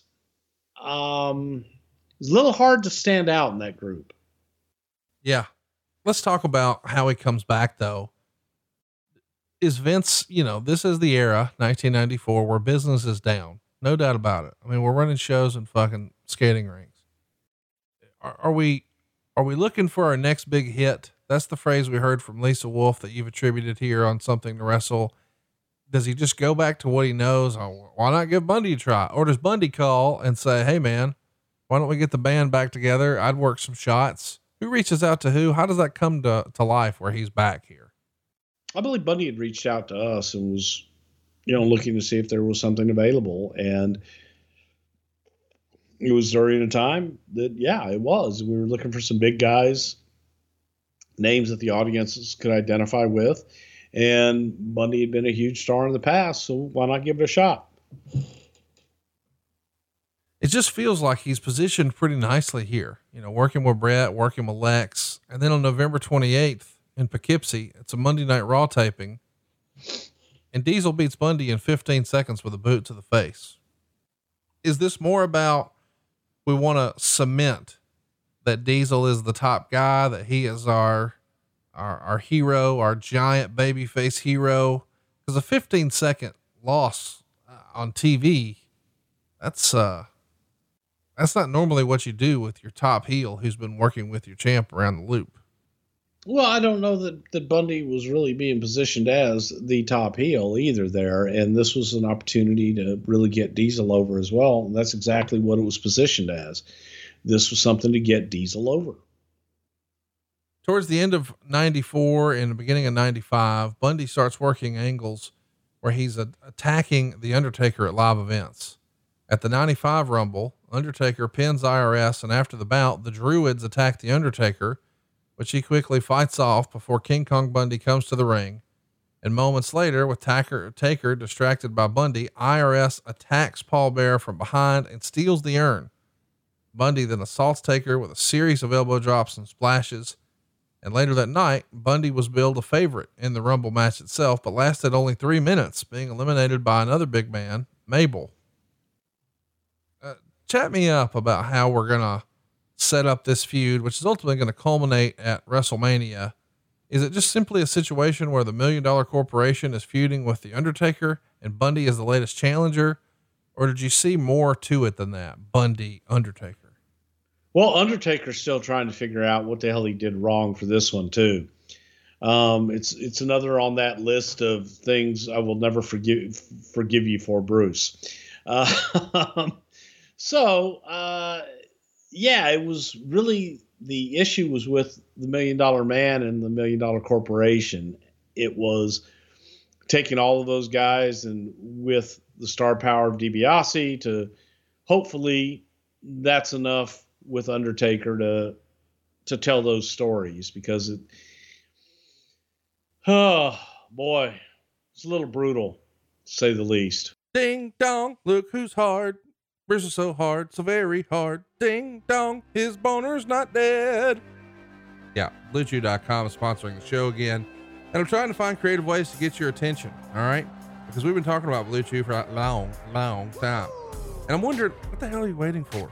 Go to BlueChew.com right now and use promo code WRESTLE. Let's see how hard we can get your ding dong, all right? I know what you're thinking. Well, I don't need this, man. Yes, you do. This is not just for guys who have performance issues. This is not just for guys who have erectile dysfunction. This is for guys who want an edge. This is for guys who want to put on a show. This is for guys who are looking for a 5-star rating. And no, you don't have to go to the Tokyo Dome. You have to go to BlueChew.com and use promo code WRESTLE. It really is that simple. Here's what all the fuss is about. This has the same active ingredient that you know from Viagra and Cialis, except this is the world's first chewable. And chewables can work faster. And these chewables can be taken on a full or an empty stomach. Not only that, these are better than the other two, and here's why. They're cheaper. You get to skip the in-person doctor's visit. Instead, you go to BlueChew.com. You'll work with one of their affiliated physicians to help find the right active ingredient and dosage for you and your body. And if you qualify, you'll get prescribed online very quickly. It's going to show up to your door in discreet packaging. So that means you get to skip running down to the pharmacy and saying, hey, I'm here. You don't have to do that. Instead, it just shows up to your door. And when you get it, boom, it's time to enjoy. By the way, Blue Chew's made right here in the red, white, and blue, the old US of A. We're so proud of that. And we're so proud that you're finally going to know what all the fuss is about. This is can't miss. I cannot tell you how many of my friends and how many of the folks I know in wrestling are all about Blue Chew, and it all started because they heard it on this podcast. And yes, this episode is sponsored by Blue Chew. And if you're looking for something we could all use a little more of right now, not just sex, but great sex, let's get that extra confidence that we need. Let's increase our performance. Let's go to BlueChew.com. Blue, like the color blue. And one more time, Blue Chew's made in the USA. It's prescribed online by licensed physicians. You don't have to go to the doctor. You don't have to wait in line. It's cheaper than a pharmacy. They prepare and ship it right to you. It's in a discreet package. There's no awkwardness. You don't need to leave the house. What are you waiting for? Right now, we've got a special deal for you. Visit BlueChew.com. Get your first shipment for free when you use our promo code WRESTLE. You'll just pay the $5 shipping. Again, that's BLUECHEW, BlueChew.com. The promo code is WRESTLE, and you can try it for free. Blue Chew is the better, cheaper choice, and we thank them for sponsoring the podcast and our hard-ons. And remember, when you support our shows, you make this podcast possible. So please be sure to use the promo code WRESTLE at BlueChew.com. Let's get your ding dong on the gas. Let's talk about why that is. The match was voted on by the readers of the Observer, and it's overwhelmingly the worst match on the card. Meltzer hated it. He gave it a 1/2 star. He told a fine enough story, I suppose. Early in the match, Taker regains possession of the urn from DiBiase. He gives it to Bearer, but then Kama comes ringside and re-steals it and tells Jim Ross in an interview he's going to melt it down and turn it into a gold chain. So this whole, $1 million corporation Undertaker feud continues, but now it's Kama's turn. But why didn't the match work? I mean, we've seen Bundy have passable matches. So many reasons. Just two big guys, and it shouldn't. Chat me up. No chemistry, and then out of the blue, we put the fucking J.J. Dillon and J.R.'s buddy, the umpire, in as the referee for this match, with no story, no reason other than he was a baseball umpire that they thought would be cool to have him a part of this WrestleMania match. And just Larry Young is who you're trying to say. Yeah. Nice. It's a great guy, by the way, super fucking nice guy, but he didn't belong in the ring. And he was, I say he's a great guy until that day I wanted to strangle him because he wanted to get his shit in. It's like, what shit do you have to get in? Well, I got to do my umpire stuff. So I want somebody to chest bump me, and I'll bump them, and I'll do this. And Taker told him, he goes, "You so help me God, you try to chest bump me, I'll knock you out." I think he tried to do it with Bundy. It was horrible, but it took away everything. Bundy and Taker didn't have chemistry, and not one of our best ideas. Later in the night, Bundy would again appear in the main event of a WrestleMania. This side is outside the ring in Bam Bam Bigelow's corner. Of course, Bundy is here to support the $1 Million Team against Lawrence Taylor's All Pro team. His next big match, though, is against Shawn Michaels in a King of the Ring qualifying match on May 22nd. It's Monday Night Raw. Shawn pins Bundy with a super kick about 8 minutes in, and he's doing a lot of jobs in June for Adam Bomb on the house show loop. He appears on the July 23rd show as a lumberjack for In Your House. On Superstars on September 2nd, he's going to hold Henry Godwinn while DiBiase prepares to slop him. Of course, instead, Godwinn moves and Bundy is slopped. At this point, it feels like we're sort of out of ideas for King Kong Bundy. Has it just run its course? We tried it, and the WrestleMania match just cemented that, man, there's no meat left on the bone here. Well, we tried it in 1994 when Chris's best years were, 85 to 87. Chris was not in the shape. One of the reasons that Chris got over was because he was a big man that could move and a big man that could work and was very agile. We didn't get that agile big man that could move in 1994. And I think that Chris had slowed down quite a bit. Chris had been afflicted with Bell's palsy, which also I think really affected Chris's psyche as well. And that was something that, he wanted to work through and continue to work. But I think that that took a toll on him as well. But it wasn't the same King Kong Bundy from 10 years earlier. It's just, that's coming to an end here. His last TV match is a 20-man battle royal on the October 23rd Monday Night Raw. His last TV appearance is on Superstars. It's a taping that happens on October 24th, but is not going to air until November 4th. He's in the corner of Psycho Sid here. His last match with the promotion is October 29th at a live show, teaming with Kama in a losing effort against the Smoking Guns. Can you tell us about the decision for you guys to part ways? Is it his idea, your idea, combination of both? Combination of both. It wasn't working, and Chris was unhappy, and I don't think that we really had any more for him. We had a lot of big guys, and we had a lot of big guys that were younger and that could move and that wanted to work. Chris, I think, wanted to come in and be King Kong Bundy, the top guy, all over again. And that was 10 years removed, where he needed to earn that spot again if he were going to achieve it. So it was a combination of this isn't working out and Chris not being real happy, not wanting to say. Let's mention that he's pretty vocal in this era. He would do a ton of shoot interviews and whatnot. And he said having guys like Shawn Michaels and Bret Hart as champions ruined the WWF because they were too small. Overall, he just didn't have a good experience here. What do you think went wrong? Is it just his style of working? Just, it was passe. It was old hat. Time is not your friend, Bundy. Time is not your friend. You need to grow your eyelashes back, put that hair back on your head, and get out of the business and stop stealing. Try robbing a bank instead. So you've done that voice the entire time. I think our longtime listeners get what it is, but do you want to tell the full story to give some context to your impression here? Oh, it's Ernie Ladd reflecting on King Kong Bundy. And every time that Ernie would see Bundy, he would look at Bundy and Bundy, you're sitting there like a big fat turd on a lump of log and you're stealing money, Bundy. Every time you go to the bank and you cash a check, you're stealing money, Bundy.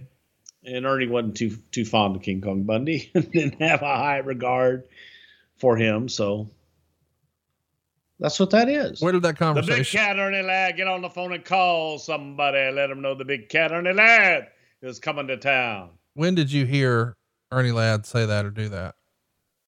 Oh God, I heard it several times in Mid-South. It was just something that Ernie would often go back to just because it was funny. That was use that in the same conversation in which he was telling Bill Watts about, you know why Vince McMahon is a genius? Because they got Volkov and the Sheik.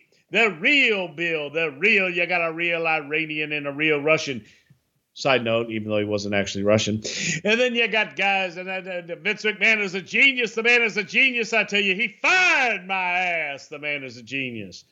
And I just burst out laughing so fucking hard. We were sitting in Bill Watts' office on a little side desk he had there in Bixby, Oklahoma.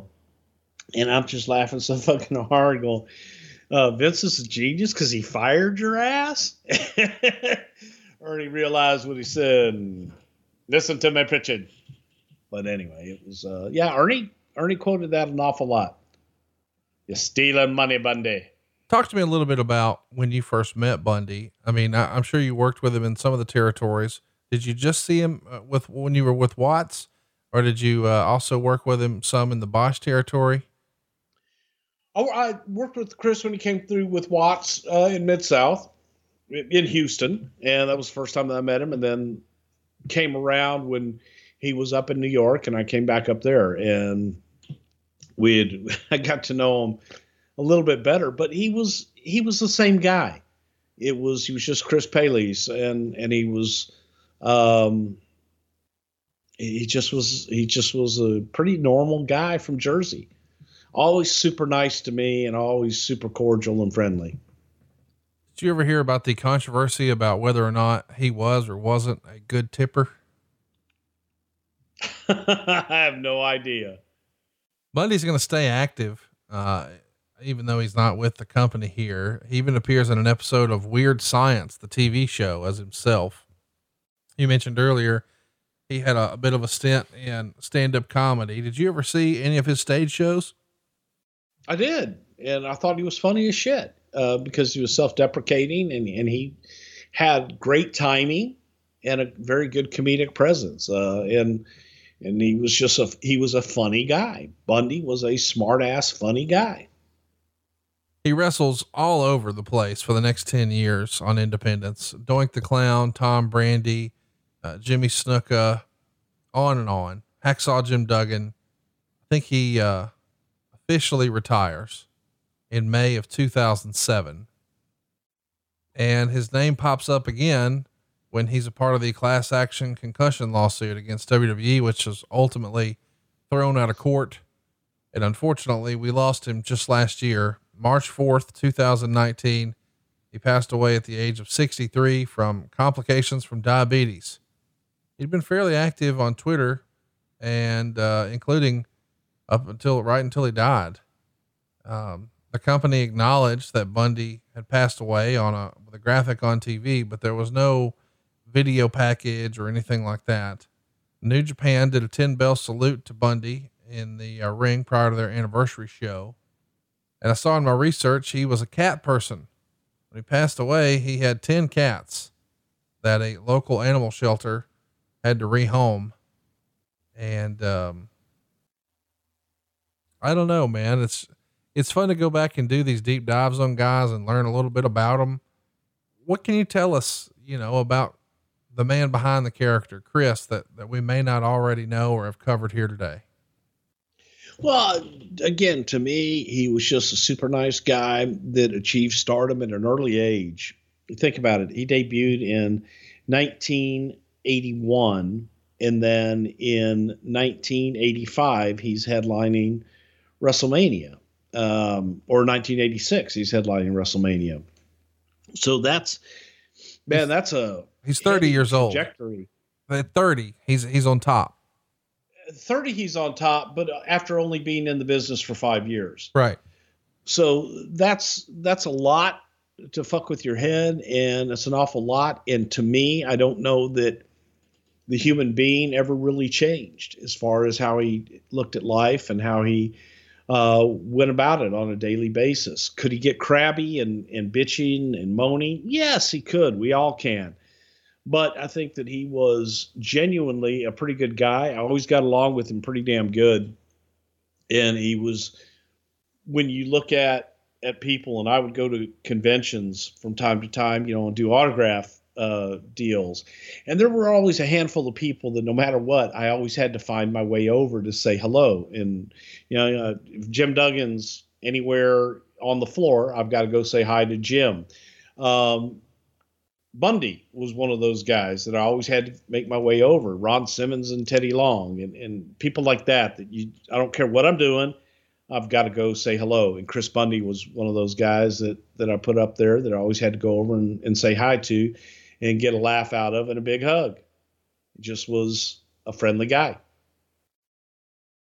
Let's do some questions here. By the way, I guess it's worth mentioning. He's not in the Hall of Fame. And he's one of only, I guess, 2 guys who headlined a WrestleMania, the first 10 WrestleManias, who's not in the Hall of Fame. I think Sid is the other. You think Bundy belongs in the WWE Hall of Fame one day?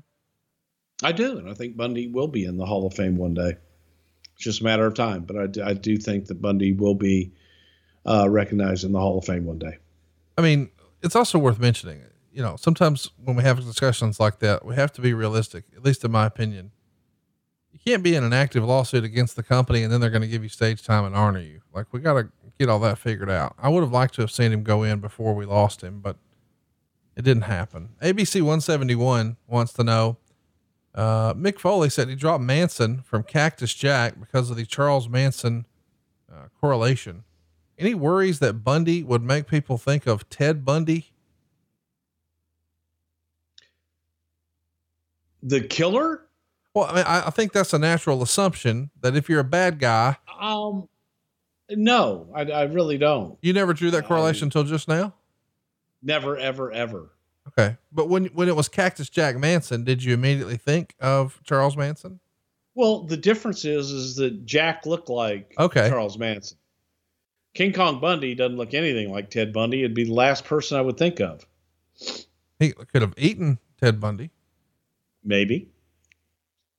It is worth mentioning. I think Ted Bundy, he was like put to death in 1989. So that would have happened around the same time.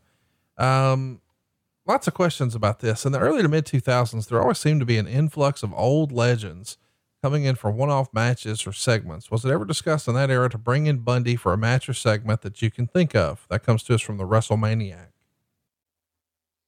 I wouldn't be surprised if Bundy's name was mentioned. And from the last dealings that I had with Chris, and when I saw Chris, he wasn't really that interested in doing much of anything in the wrestling business anymore.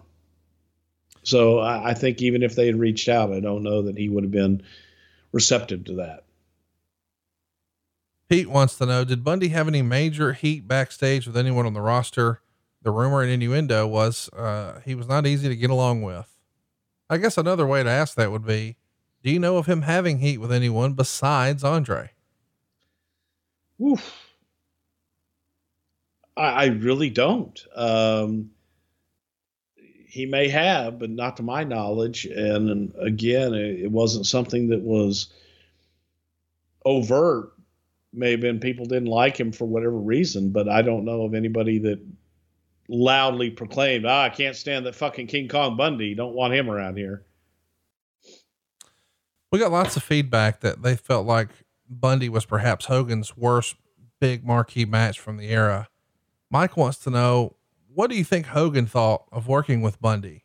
It's been said a few times that his offense looked like crap, but hurt like hell.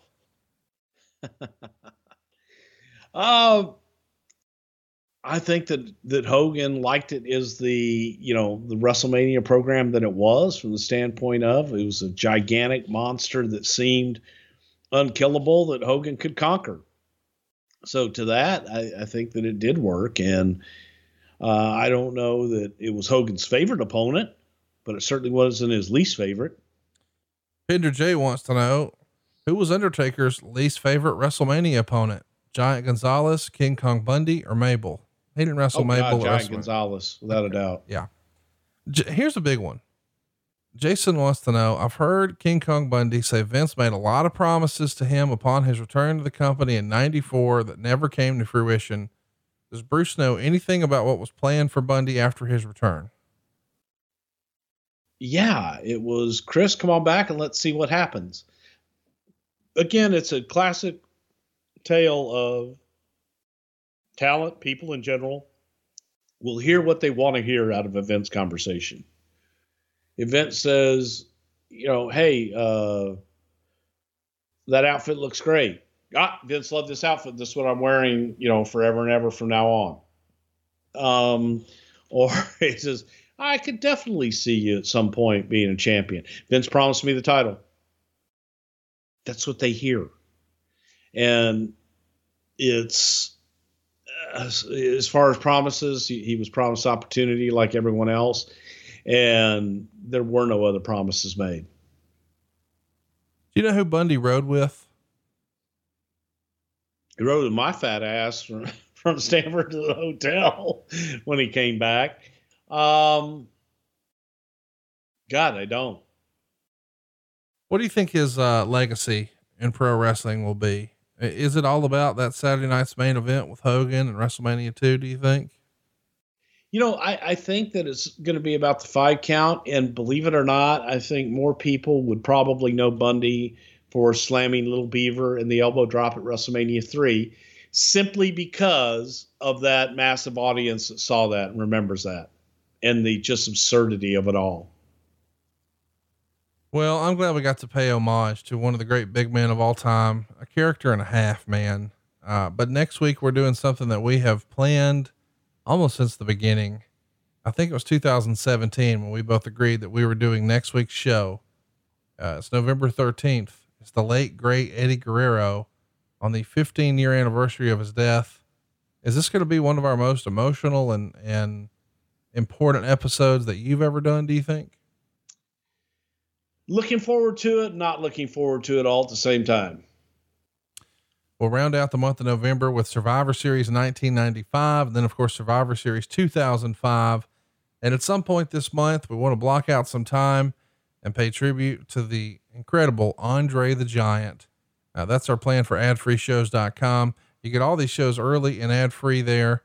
And, Bruce, I don't know that you've seen, but your brother made his ad-free shows debut earlier this week, breaking down classic matches, explaining why they worked and why we loved them so much. That's probably right up your alley, isn't it? Yes, it is. And if there's anybody that can tell you the whys and why nots of the business, it would be Dr. John Richards. Don't forget to check him out. It's X-Ray with Dr. Tom over at adfreeshows.com. If you've got a question for next week for Eddie Guerrero, it's easy to ask. Scoot over to @Pritchard Show. He is @Bruce Pritchard. I am @Hey, it's Conrad, and we are out of time. We'll see you back right here next week for Something to Wrestle With. Bruce Pritchard. Rock on.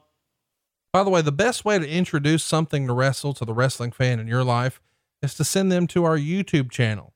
It's youtube.com/something to wrestle. Do us a favor. Go hit that subscribe button right now. You'll get a sneak peek of upcoming episodes, lots of fun clips to show your friends. And maybe best of all, we have a ton of new giveaways headed your way over at youtube.com/something to wrestle. Plus we've got a ton of new gimmicks up at boxofgimmicks.com. For instance, we've got a lot of Dave Silva's cover arts on posters. There's lots of different ways to support the show and be a part of the ad-free show community. Check them out right now at boxofgimmicks.com.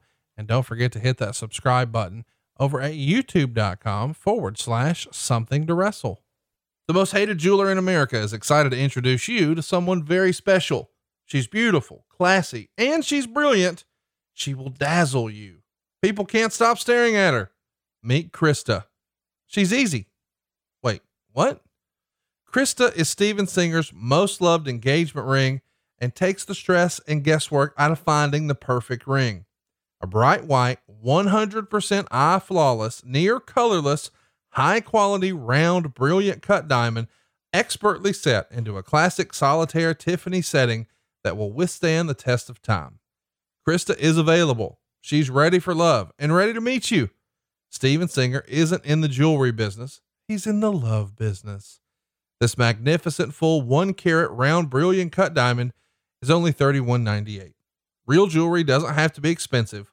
Plus free shipping and 12 months interest-free financing. Steven's showroom is open by appointment only, or go now to IHateStevenSinger.com and click on the Krista Ready for Love engagement ring. Steven Singer Jewelers, real jewelry, real experts for your real love. That's IHateStevenSinger.com. Hey, real quick before we get out of here, I want to remind you that we're making the impossible possible over at SaveWithConrad.com. But don't take my word for it. Ask my man Brian from Louisville, Kentucky. He saved a boatload of cash with SaveWithConrad.com, left us a 5-star review, and he had this to say: Conrad's team was able to get me an excellent rate on my mortgage. A competing company said it was impossible to get us this rate. Guess they were wrong. Thanks again for helping me save a lot of money. What are you waiting for? Find out how much money you can save right now for free. We're licensed in more than 40 states. It's no cost, no obligation. And if we can't save you some cash, we won't waste your time. But maybe best of all, you don't need perfect credit to do this. But if you hurry right now, you're going to get the cash infusion you need just in time for the holidays. You get to skip your single biggest bill, your house payment, for 2 months, and we can even help you knock out your credit card debt. But most importantly, cut years off of your loan. Now, it sounds too good to be true, but we can do it for you right now at SaveWithConrad.com. NMLS number 65084, equal housing lender. Hurry to SaveWithConrad.com before it's too late. John brings his skewed sense of humor. Jeff brings tips to cut strokes off your next round. Together, it's those weekend golf guys. They'll pay a lot of money to PXG and Titleist and Callaway and on and on and on, right? How many yards do you think you're going to pick up with that extra driver? I think I can get an extra 5 to 10. What if I give you 15 to 20? You pay me more. Jeff Smith, right? Teaches on the sliding scale. Those Weekend Golf Guys, the podcast, part of the Believe Network. Just search BLEAV on YouTube or wherever you listen.